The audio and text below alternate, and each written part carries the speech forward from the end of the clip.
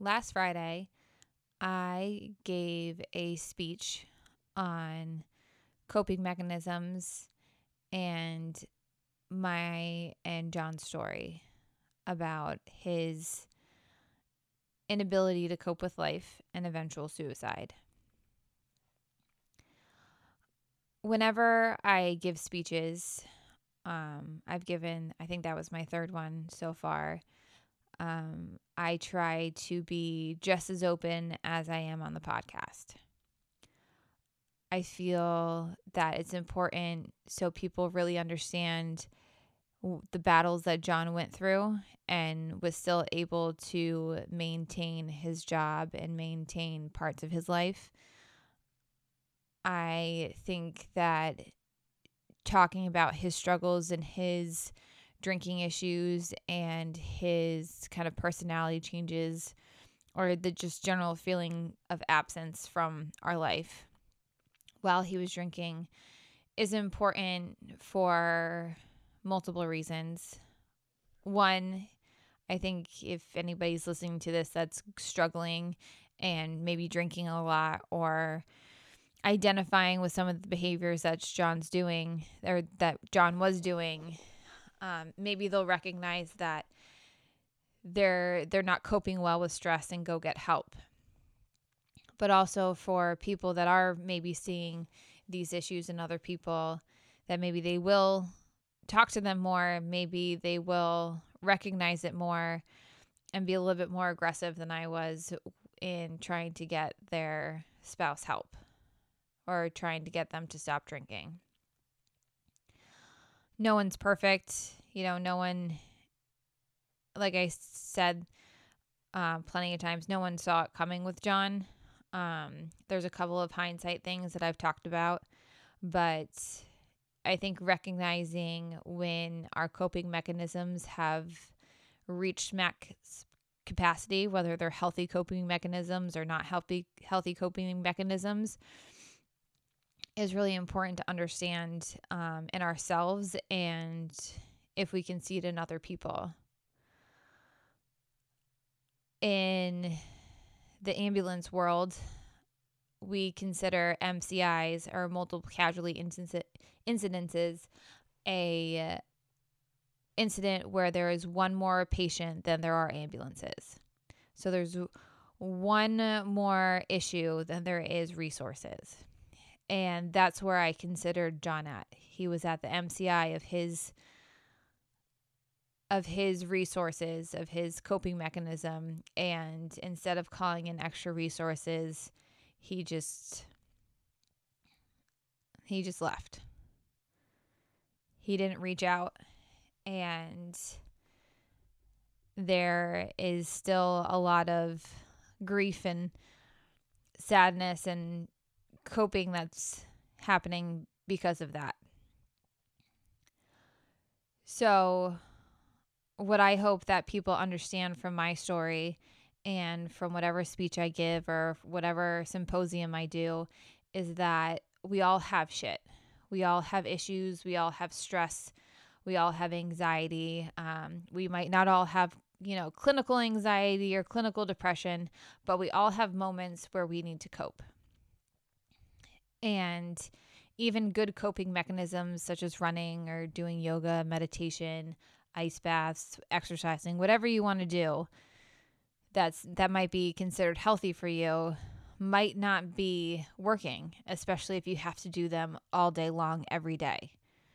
It makes zero sense for me to sit in an ice bath all day long if that's the only way I can control my anxiety.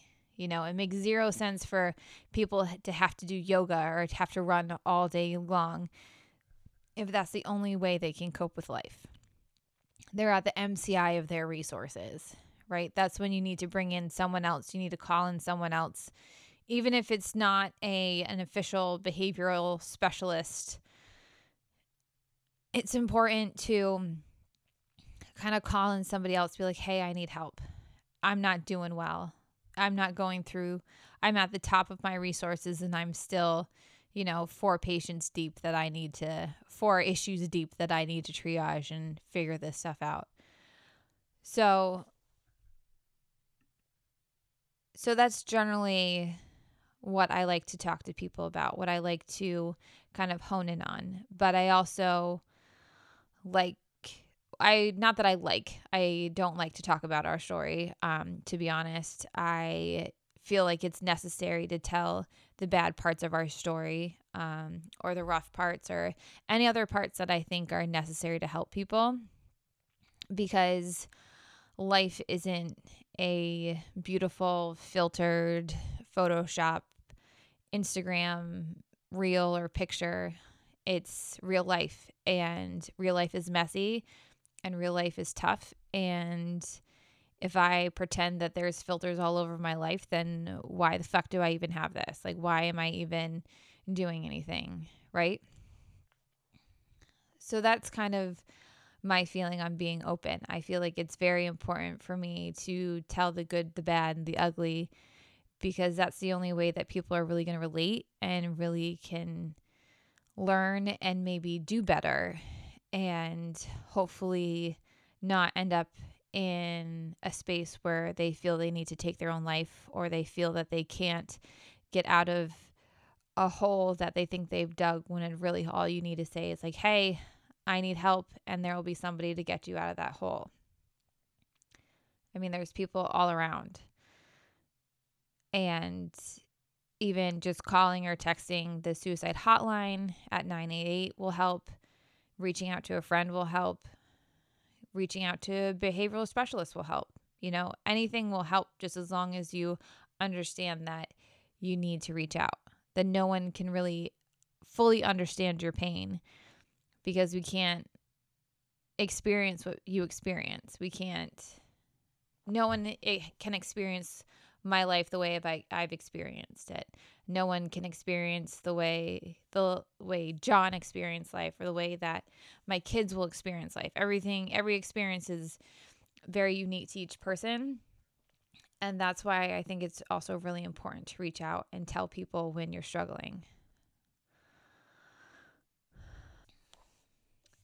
That being said, I also found that during this health symposium where I gave the speech, there's a wide amount of, or a big gap, I would say, in what maybe social workers or some mental health workers know about resources in the community, and what the actual resources in the community are.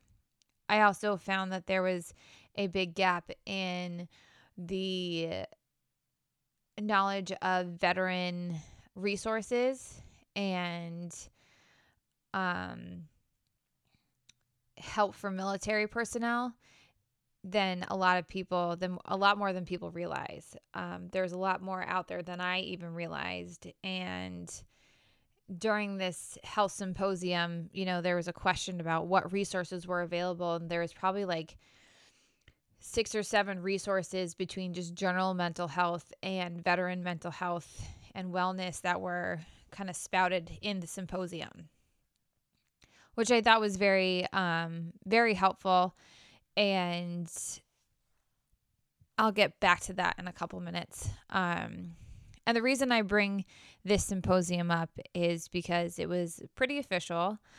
I'm not trying to toot my own horn, but there was a political member there. There was on Zoom. There was a good amount of people there, a good amount of resources there, which I thought was important. I feel like hopefully we're at the age of where we can talk about mental health issues and let people know we're struggling, and it be okay and not be this huge stigma, because everybody goes through it.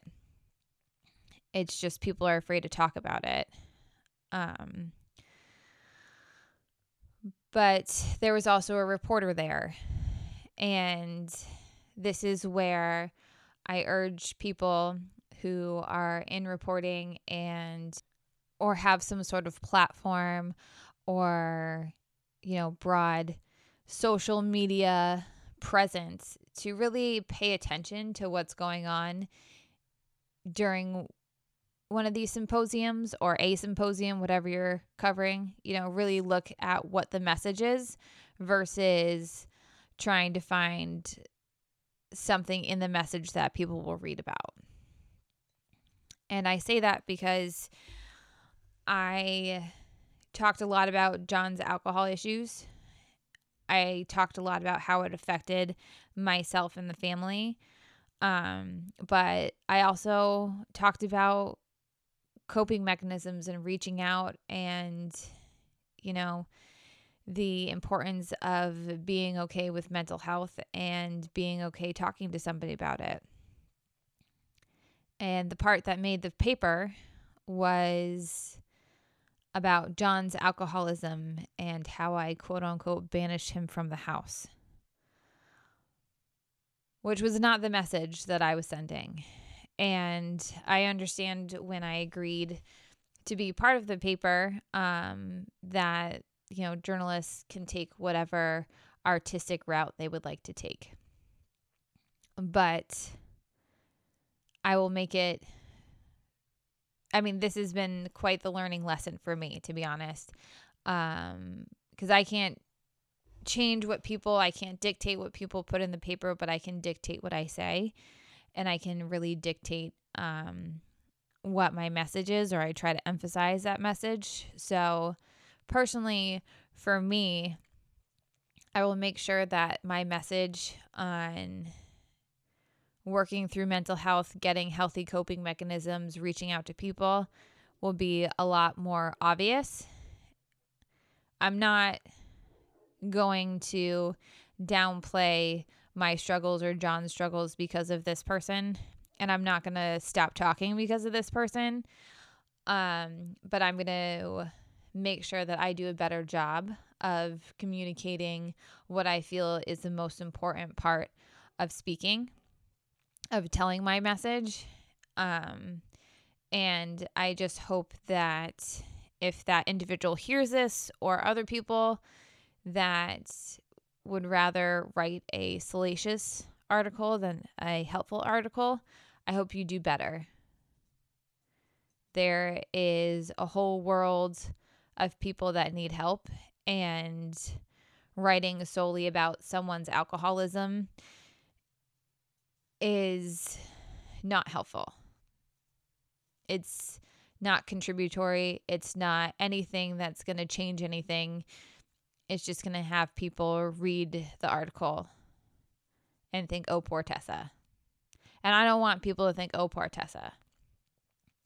I am not telling my story to get sympathy or be a martyr or look like the best wife in the world. There's probably stuff that I could have done better. Like I said before, I tell my story because it's real. This is real life. People go through this shit all the time. But we need to talk more about it and stop putting shining ribbons on presents that are filled with shit, because it's life. My other issue with this article is, as I stated shortly before this, there's a lack of communication, a lack of understanding of resources, all which were talked about in this forum, in this symposium, and they were not put out in the paper. Not that I remember, but I didn't hear anybody talk about, or I didn't see him talk about the military support program, which I've talked about, the Brian Daigle Foundation. There's also for anybody that might be listening in Massachusetts, apparently there is a program, that I'll Hold Your Gun program, where if you're having mental health issues, there's different veterans that can hold their guns for you. If I think you're in the Shoreline area, there's this place called, I think it's a Rollout. I will look more into it. And it's basically a club for active duty military veterans and their dependents to kind of go. There's a pottery place, there's a rock wall, there's all this stuff there that's available for free, which was not mentioned in the article. So once again, I'm going to give myself a task of finding these resources and putting them up on a website. So I have made a website for the podcast, and I will link it either on my Instagram page or the show notes. I think it might be on my Instagram page, but there is a website, and I will make sure that when I find resources to not only put them on there, but also put them on my Instagram. And to anybody that wants to spread them around, please share, please do whatever you can so people know about them. I'm always happy to, if anybody's having any problems or any issues, they can always message the Instagram page, and I will do my best to find a resource or find something that will help them out. So, once again, journalists do better, but also here are the gaps that we have in the mental health community, and where, people who have these resources, let's work together and do better. One or a couple positive things about the article, I guess, is that they did mention the podcast, so that was nice.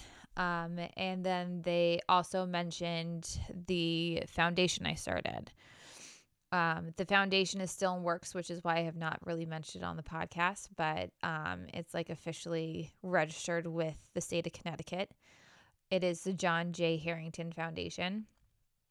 I've started this to help with, so my goal for this foundation is to provide money and support for education and mental health resources for emergency personnel, so first responders, police, fire, EMS, and for military family and personnel.